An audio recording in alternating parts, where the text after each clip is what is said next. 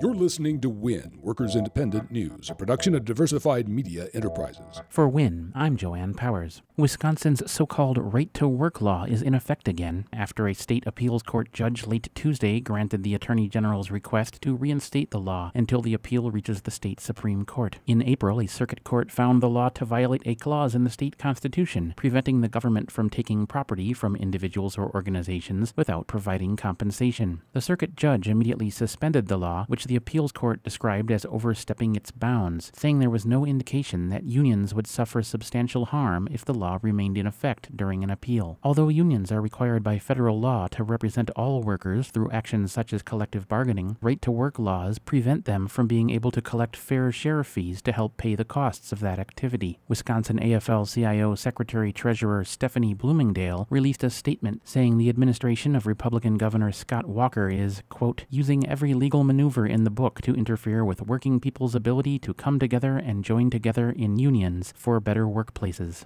Fast food workers across Chicago walked off their jobs Wednesday morning, kicking off 2 days of protest culminating with thousands of low-wage workers marching on McDonald's annual shareholder meeting in Oak Brook, Illinois. The workers are demanding $15 an hour and the right to unionize without retaliation. While McDonald's profits are soaring, its wages are so low, workers are forced to rely on public assistance. Strikers brought the lunchtime rush to a halt at the chain's flagship rock and roll McDonald's store. George McRae is a Chicago McDonald's worker.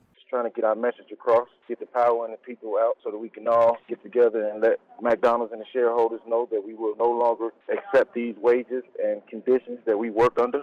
Workers moved the protest to McDonald's headquarters in Oak Brook Wednesday evening, planning an occupation and night-long encampment. Angel Mitchell has been working at McDonald's on the southeast side of Chicago for almost 4 years. We are bringing the problems that we have with the corporation and other corporations like it to their doorstep. They can't ignore us. When they come to their shareholder meetings, we will be there. If you don't want to hear our message, then we'll bring it to you. Labor unrest in France over proposed work reforms is escalating. In response to changes that would relax the 35-hour workweek and other labor protections for French workers, unions and student organizations have united in a series of strikes that have hit targets ranging from public transportation and airports to schools and hospitals. All 8 of the country's oil refineries have been shut down, causing gasoline shortages, and nuclear plant workers have threatened a walkout that could greatly reduce France's domestic power output. Brought to you in part by the Alliance for American Manufacturing, working to build coalitions between business, labor, legislators, and activists. Information about our mission to strengthen American manufacturing and rebuild the middle class through smart public policy is available online at americanmanufacturing.org.